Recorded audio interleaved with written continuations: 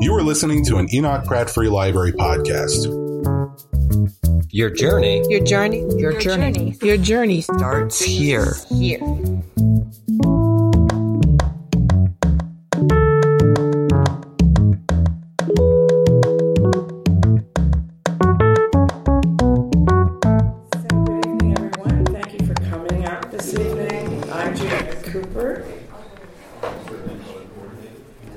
Coordinator of public programs at the Pratt Library, and as you know, the Central Library is being renovated, and this is our temporary space for the next year or so. We're really very honored to host this launch event for Eric Goodman, and as part of our Writers Live series, and we thank you, Eric, for choosing to have it here with us at the Pratt.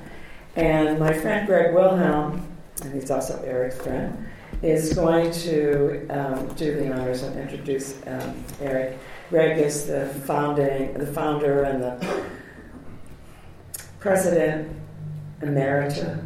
You're too young looking for that, Greg, of the City Lit Project and a longtime partner of the Pratt Library. So, Greg. Thank you.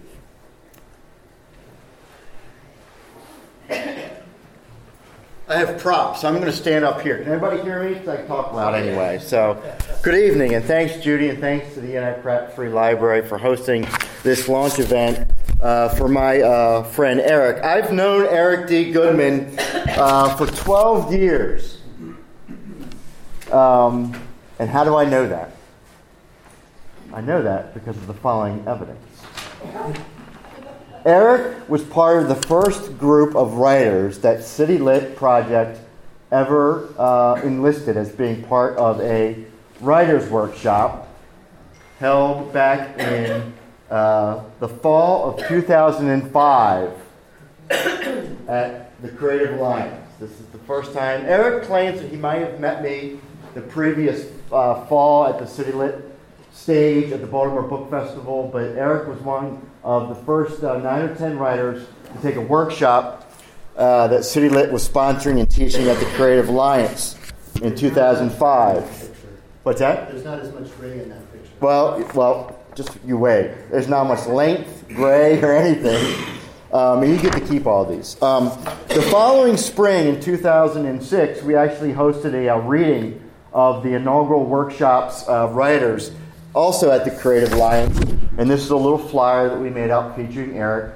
And then there's Eric Goodman, along with some other people in the room who were featured at that very first reading. And I can pass these around while Eric's reading. So you can all see how much we've aged. Then, in 2008, we actually published an anthology of all the writing that was done from the first couple classes of the workshop that City Lit sponsored. And then there's Eric. Look at that one. Look at that shaggy mane. Look at that shaggy mane. And this was actually at the City Lit Festival in 2008, which we again hosted with the Pratt Library at the adjacent building in the old Maryland room. And there's Eric and me, looking both a lot younger and definitely Eric a lot hairier than we are now. Then in 2011, Eric published a novel, Tracks. And he promoted it at the City Lit Festival that year, and really getting out there into the public with his work, just like every author needs to do. And meanwhile, over the years, Eric attended the readings by the what I like to call the master writers that City Lit featured, often in partnership with the Pratt Library. And this is a picture of Eric in the crowd listening to George Saunders read in 2013.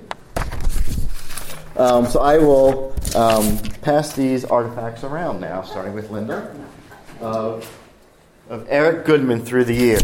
Now, is it supposed to be a PowerPoint? Yeah, well, I didn't know I was going to have the large screen, so I went analog tonight. And I share these old pictures of Eric, not to just embarrass him, which of course I meant to do, but to also offer proof that, in my opinion, Eric is the real deal. He takes his work seriously, he works hard, learns from others, and becomes an active part of the artistic community. So much so that Eric and co-curators started their own reading series called Lit in Art, which has been presenting writers, visual artists, and musicians since 2007. And right from the start, Eric knew the importance of giving back, which in my opinion is the defining of true artist. Now tonight we are here to support you, Eric, and celebrate the publication of Womb, a novel in Utero. Womb has already been called, quote, utterly unique, quote, wild, wacky, and engagingly original, and, quote, an innovative look into the inner space. And you'll soon hear why. So it's my absolute pleasure to present not only my friend Eric, but a hell of a fine writer, but someone who I think defines the hard work and the talent necessary to be a successful writer of fiction in this day and age. My friend, the author of Womb, a novel in Utero, Eric B. Goodman. Thank you very much, Greg. I didn't expect all that. You did your research. So when I first moved to Baltimore, Greg was one of the first people that I met in the local literary community. And it was in large part due to Greg that I got involved. I came out of my writing fortress of solitude and started mingling with other writers and getting involved, which I recommend to anyone who is still writing in solitude because it makes a world of difference. So thank you, Greg, very much for tonight's introduction and also for introducing me to the literary community all those years ago. We won't say how many. Well, you already said how many. We did meet at the Baltimore Book Festival. That's how I knew about the writing workshop. So, and I also want to thank Judy Cooper for inviting me to have my launch here. I'm a big fan of the Enoch Pratt, so I'm thrilled to be here as part of the Writers Live series. So thank you. And just to kind of back up Greg's words about the success, there's a whole sea of people here. I never thought I'd be speaking in front of this many people. Just kidding. It's hard to get people to support the literary arts, so I want to thank everybody who came out for being here to support my writing and the library and the local literary scene in general. So thanks for being here. So Womb was born out of my desire to come up with the most unusual, weirdest, strangest narrator I could think of. And I don't want to set it up too much because I think the writing should speak for itself. But you know, some books I think and some stories they start out with a plot or with a character, but this one definitely started with an idea, and then everything else grew out of that. And that idea was simply just what would it be like to see the world from inside in a whole new way. So I'm going to start with just the first short introduction here, which comes right at the very beginning. Imagine the kinetic spark of awareness, the jolting burst of heartbeat, the refreshing breath of air to virgin lungs. A moment ago, you knew nil. You didn't exist. Now you know all. You are here and you want to stay.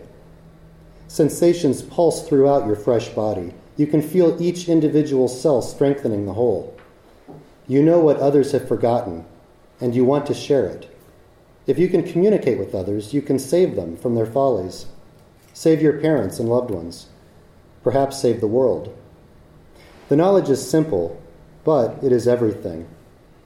How do you get to the crossroads where the connection vanishes, but keep that awareness intact so you can enlighten others? Welcome to my world. Before I continue in the book, I would like to address what I consider to be the nutshell in the room. Some of you may have heard that last fall, Ian McEwan published his latest novel, the British author, and it's called Nutshell. It also is a novel in Utero. So I've been asked a few times whether that book inspired Womb. No, it didn't. In fact, I was very disappointed when I heard about it, because what are the odds of, after 10 years of working off and on this book, that someone else with that reputation and caliber would come out with a book from the same point of view. I do have proof that I started womb before Ian McEwen's book came out, and I'd like to enter Exhibit A. This is a short piece of flash fiction that was excerpted from an early draft of Womb that was published in the May 2008 issue of the Potomac, and you can find it online, so I'm not making this up. This is called Small Places. He stretches, but only for a moment, and then pulls back into his comfortable arch. He rests in an embryonic embrace of himself, content within his well-fitted place. Mom thinks the house is too big. The apartment was smaller, more crowded. It was more cramped, but more comfortable. There was less space to stray, less room in the tiny apartment to fill with bitterness. The house they are in now, like the world around it, is too spacious to be comfortable. But the mortgage is more affordable than the rising rent, despite the compounded interest of bittersweet memories within it. He can feel what Mom feels. He knows her thoughts. They are in his blood, as though he's a part of her. He is a part of her, after all, and he agrees with her. Not about everything, not about smoking or drinking, but he agrees with her about ice cream and pickles, about buttermilk and cookies, about sleep and soft music. He agrees that the house is too big.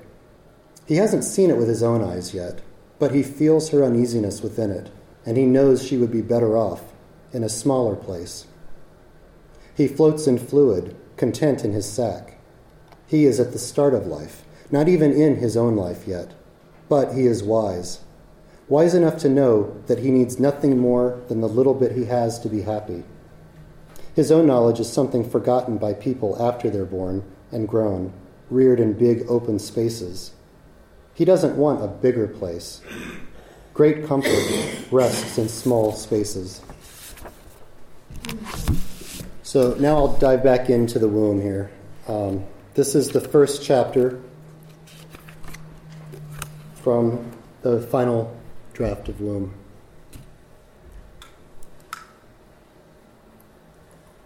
It takes forever to take a drink when you're speaking in front of a group. We're smarter than you think we are, we youngest of the young. We're more aware than grown-ups realize.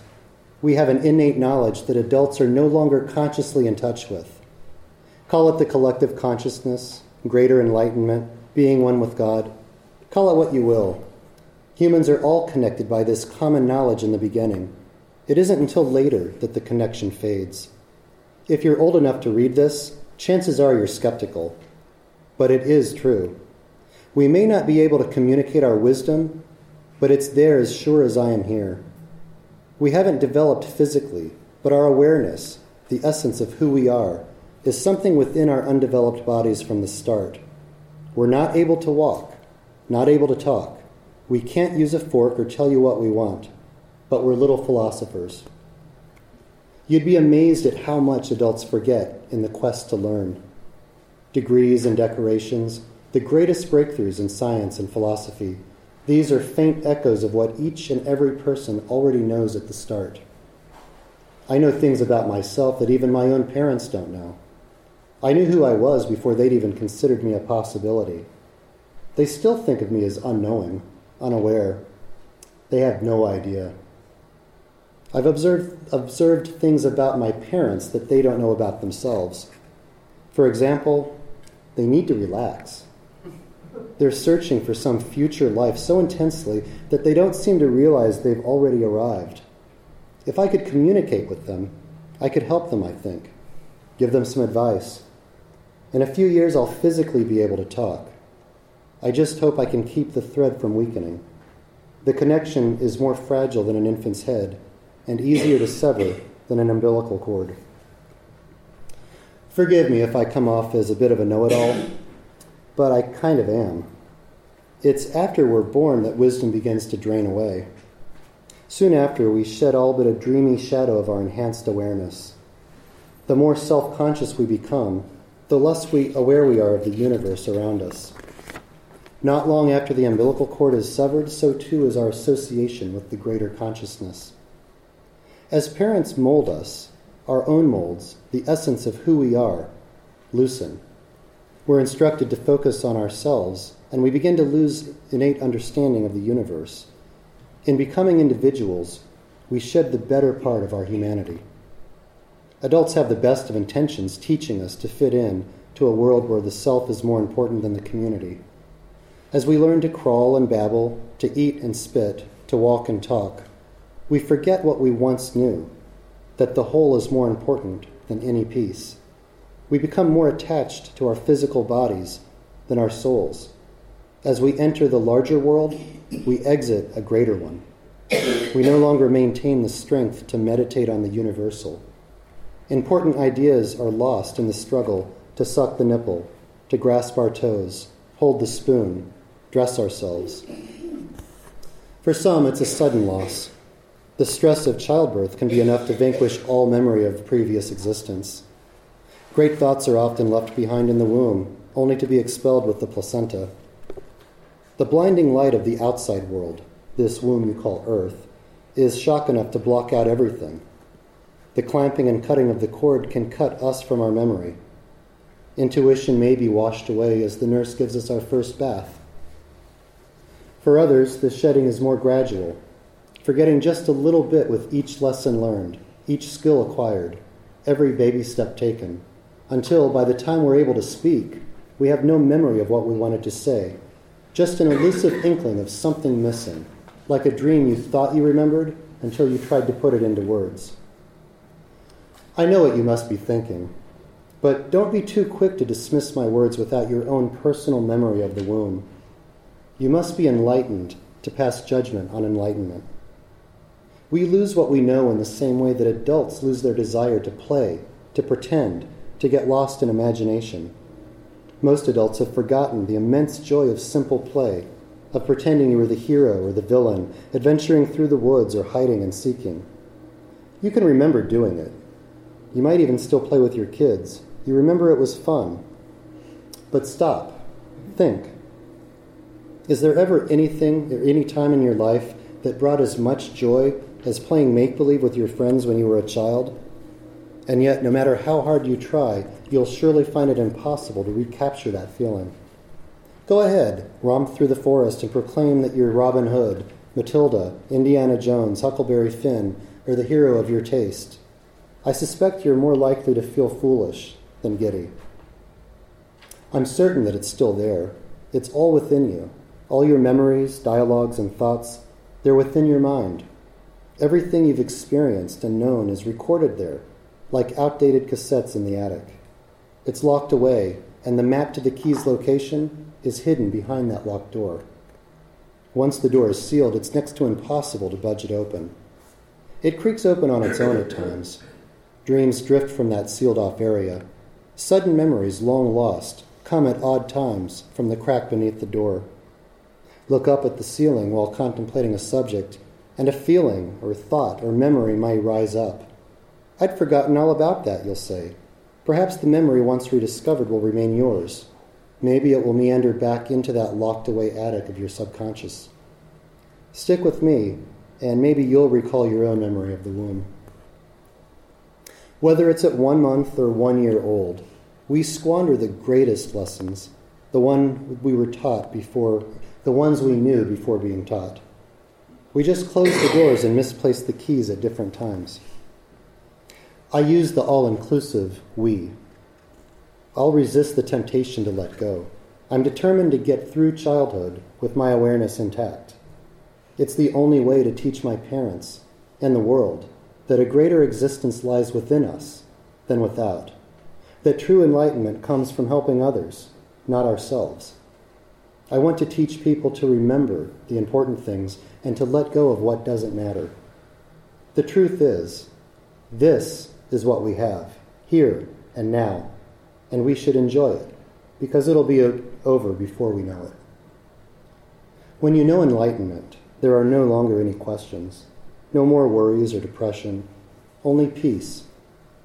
The knowledge we have in the womb would make a world of difference if delivered to the outside world. I can feel Mom restlessly striving for something she believes is out of reach.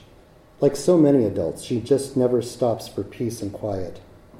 If she would stop and listen, she'd find that what she's looking for is right here within her. But I'm getting a little ahead of myself.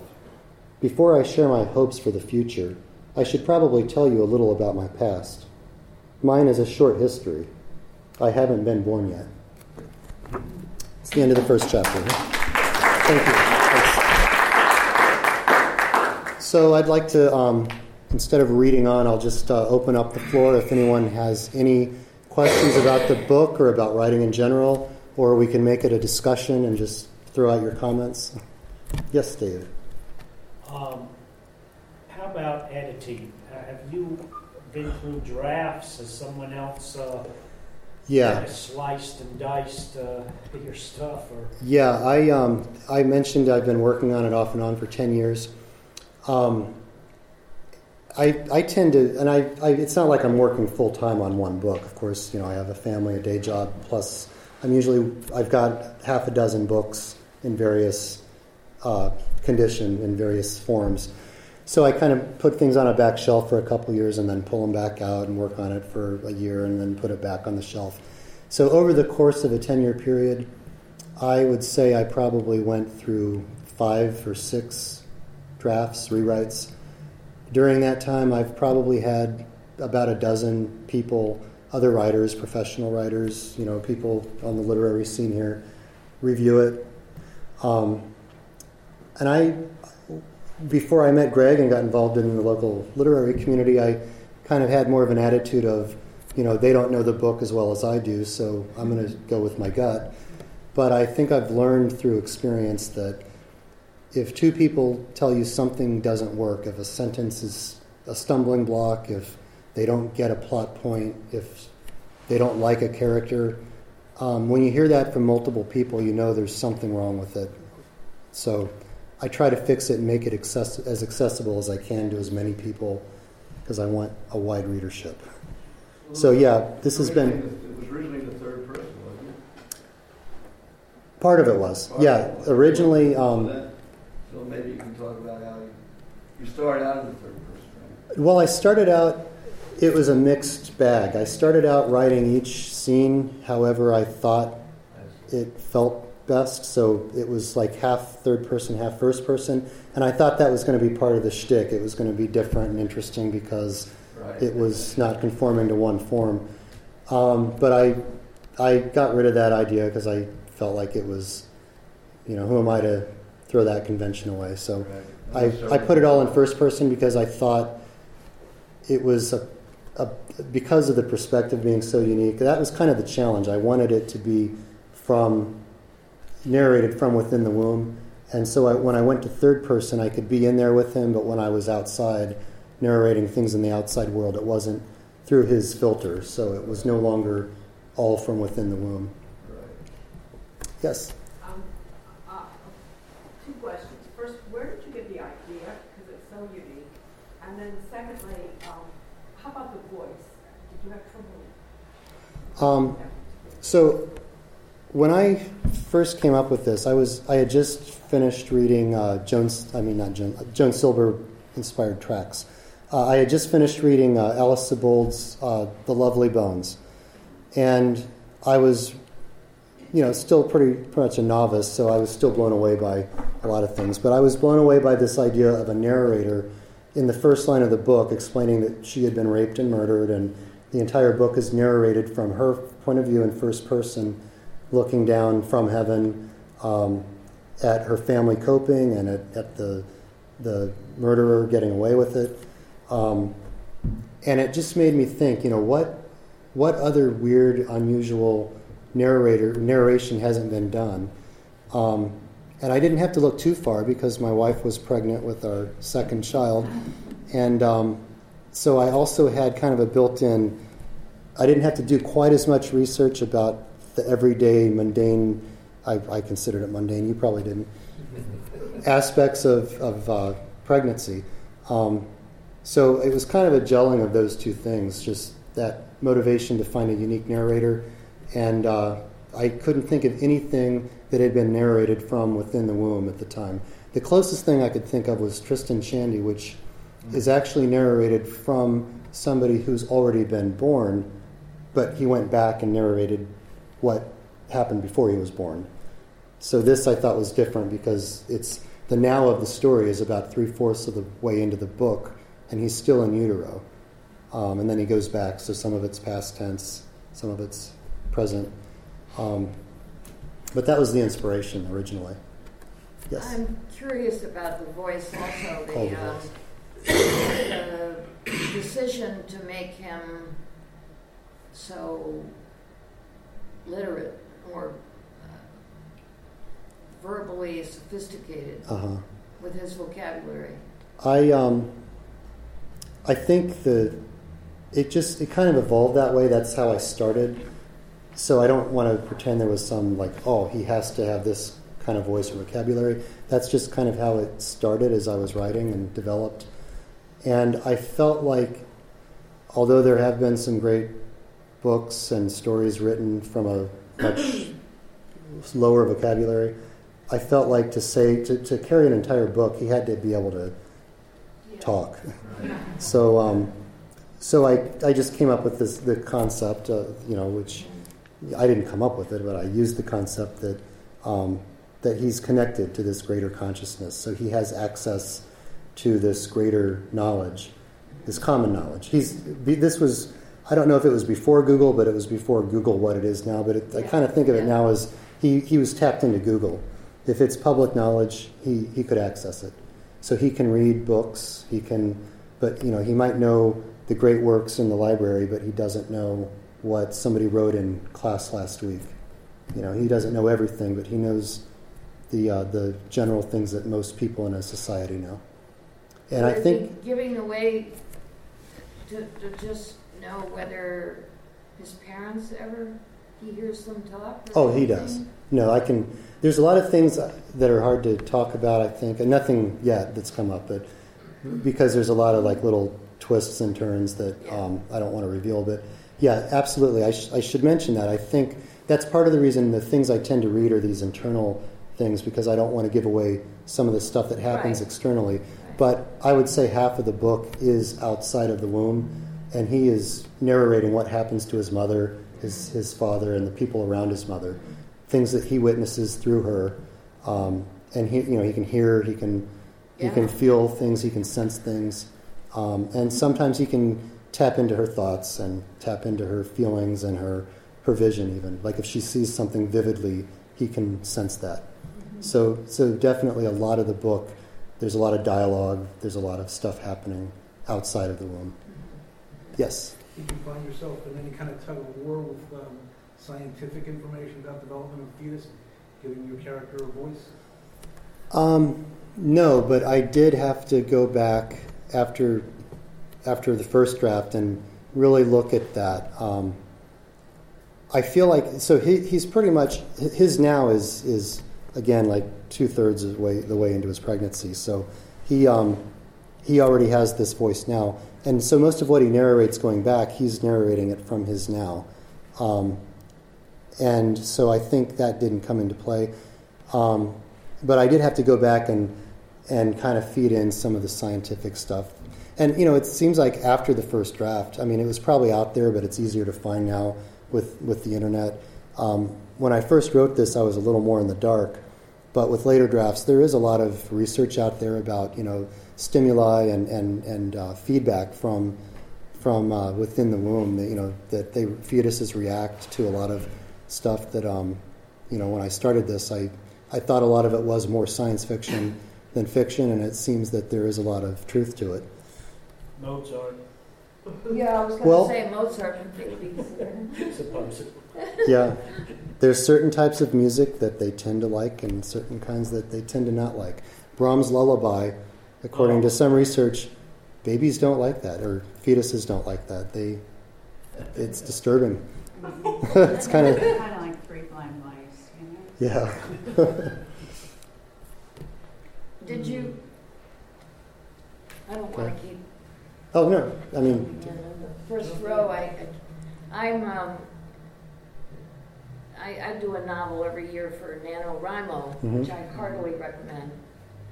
I can second that. Actually, this started as a NaNoWriMo. Yeah. Oh, it's a fabulous experience to just let it all come out. For those who don't know, NaNoWriMo is National Novel Writing Month, and the goal was...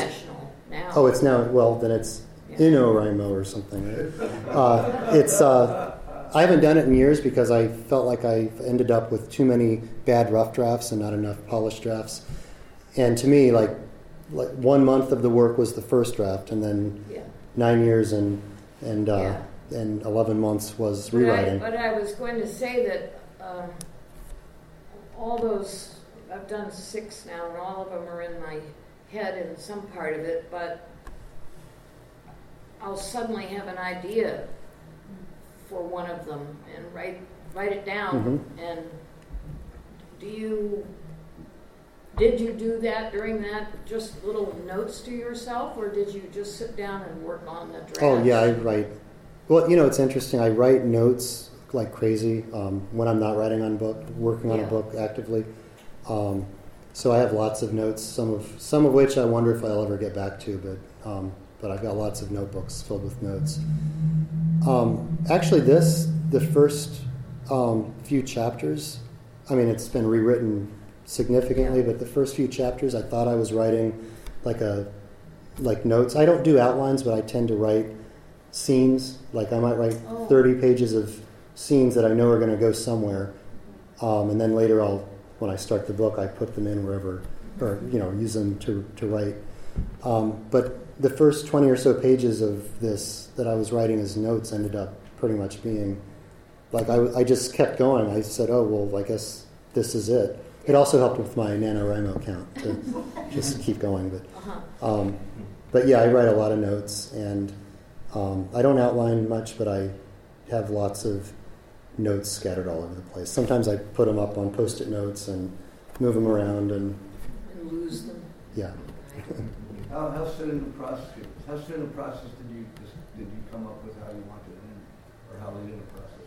How I wanted it to end? Yeah.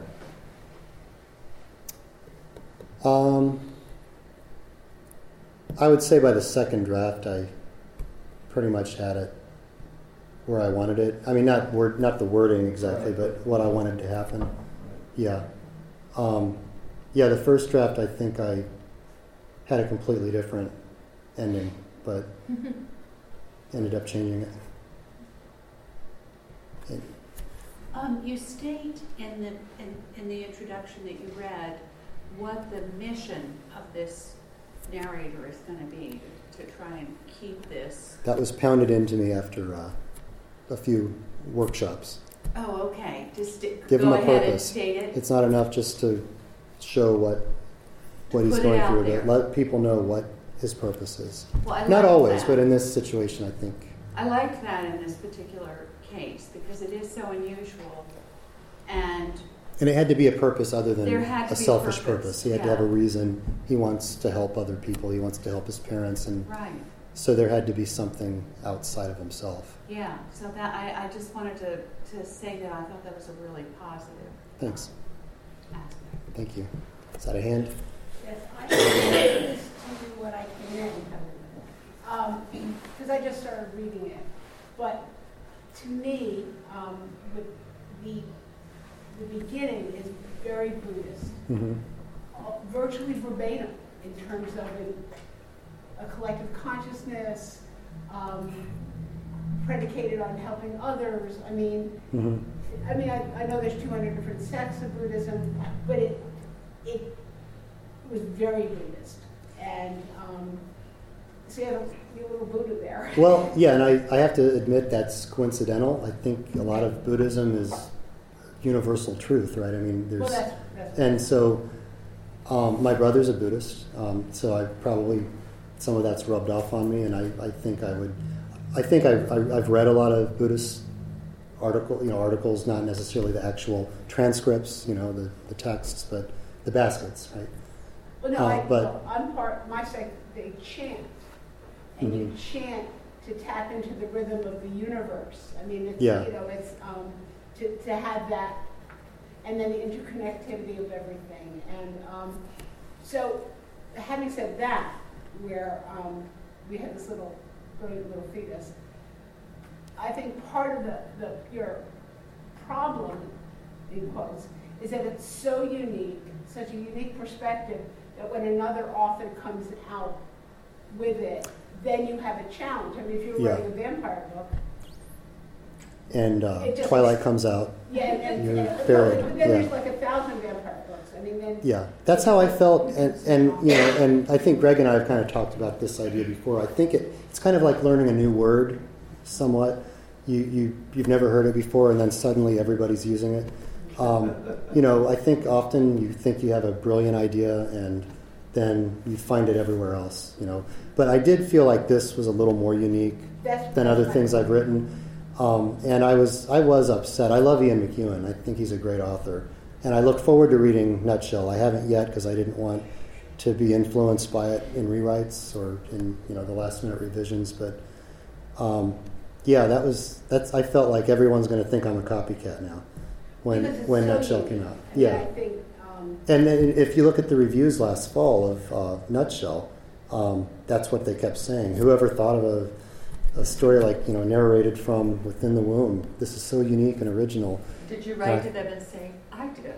I did try to write to some of the reviewers. Of course, they don't want to hear from a little writer, but I wrote to some of the reviewers and said, hey, in fact, a few reviews actually, this is, my scrape with getting into some of those places. They actually mentioned my book and another one that's also from within the womb in Ian McEwan's review. But I was hoping some of those reviewers would take a look at Womb too, but I think it's already kind of a copycat book to them. Maybe. No, I don't think so. Nutshell was, in my opinion, very heavily dependent upon acquaintance with Tristram Shandy, so I didn't like it very much. Yeah. But this one feels different. The voice is totally different. So good. I think some of the things I've read in reviews, though, it sounds like we had a few similar scenes. How can you help it? Yeah, like things that, should I put this in there? We all think then about what it must have been like.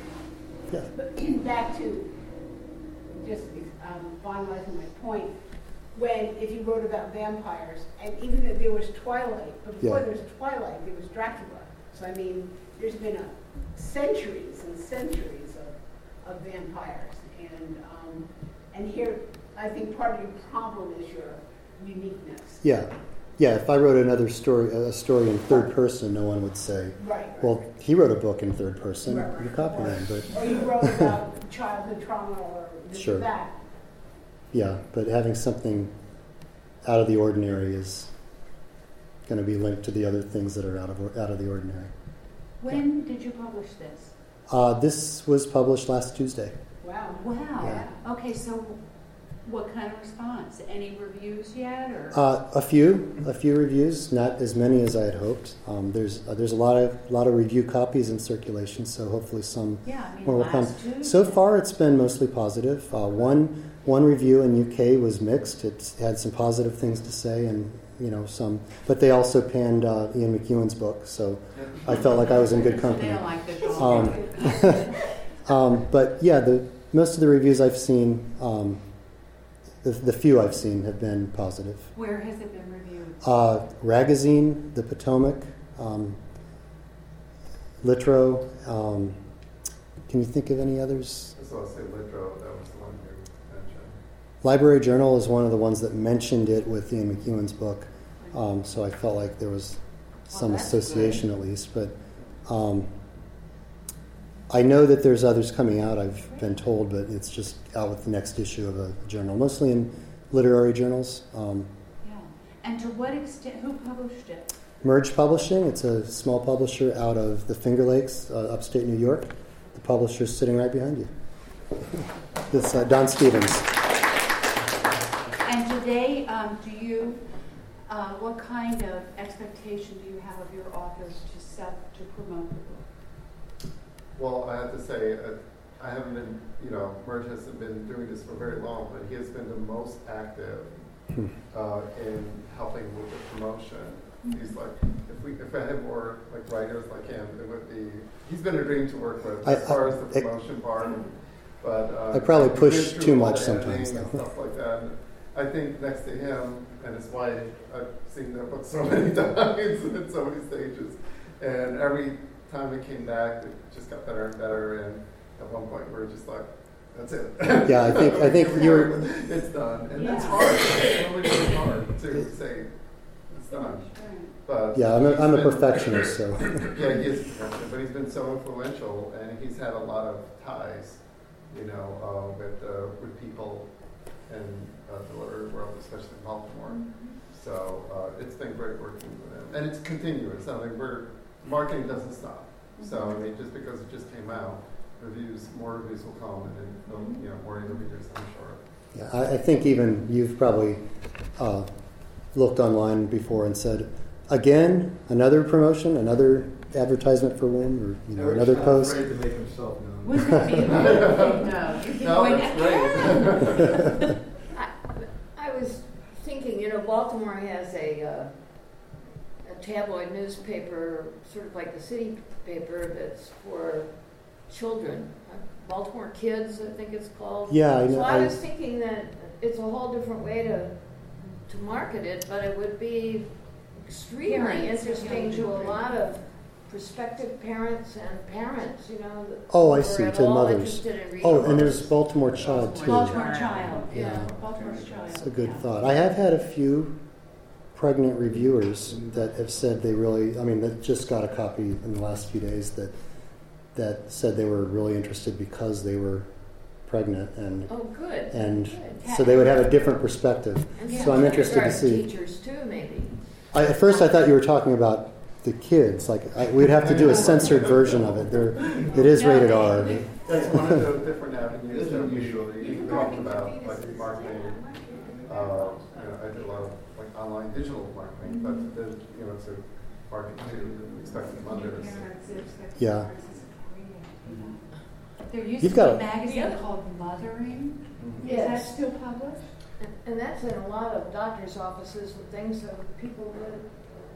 I think it's still around. All the doctors' offices have all the old magazines. We could do a reading at a OBGYN. Nothing else would be going on here. What? Nothing else would be going on here while you're reading. Well, if people start screaming, I won't think they're cheering about the reading. Yeah. Thank you. Yeah, you did. I'll put you right to sleep. I just wanted to ask a process question, I guess.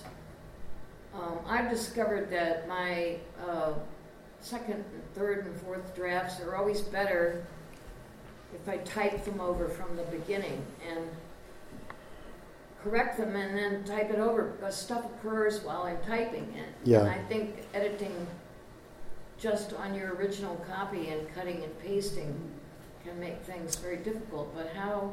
I've done it both ways, and because I usually do more than a couple drafts, usually the first rewrite at least, I end up retyping it completely. I'll print out what I have and work from that. Sometimes that allows for too many tangents, and then I end up not getting back, and then I've got two versions, and I'm trying to decide which one I like better. Twins next time. Yeah. So, but usually a second draft I do retype it. After that, I tend to revise as I'm typing. Yeah. Time to sell books? I think so. Sign books? Yeah. I guess. Thank you. Thank you very much. And thanks again for coming out.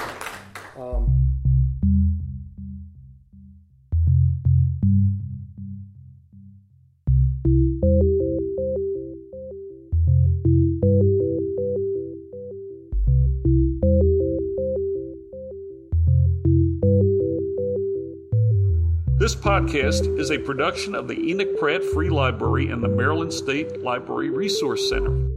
For more information and to access more library resources, please visit prattlibrary.org.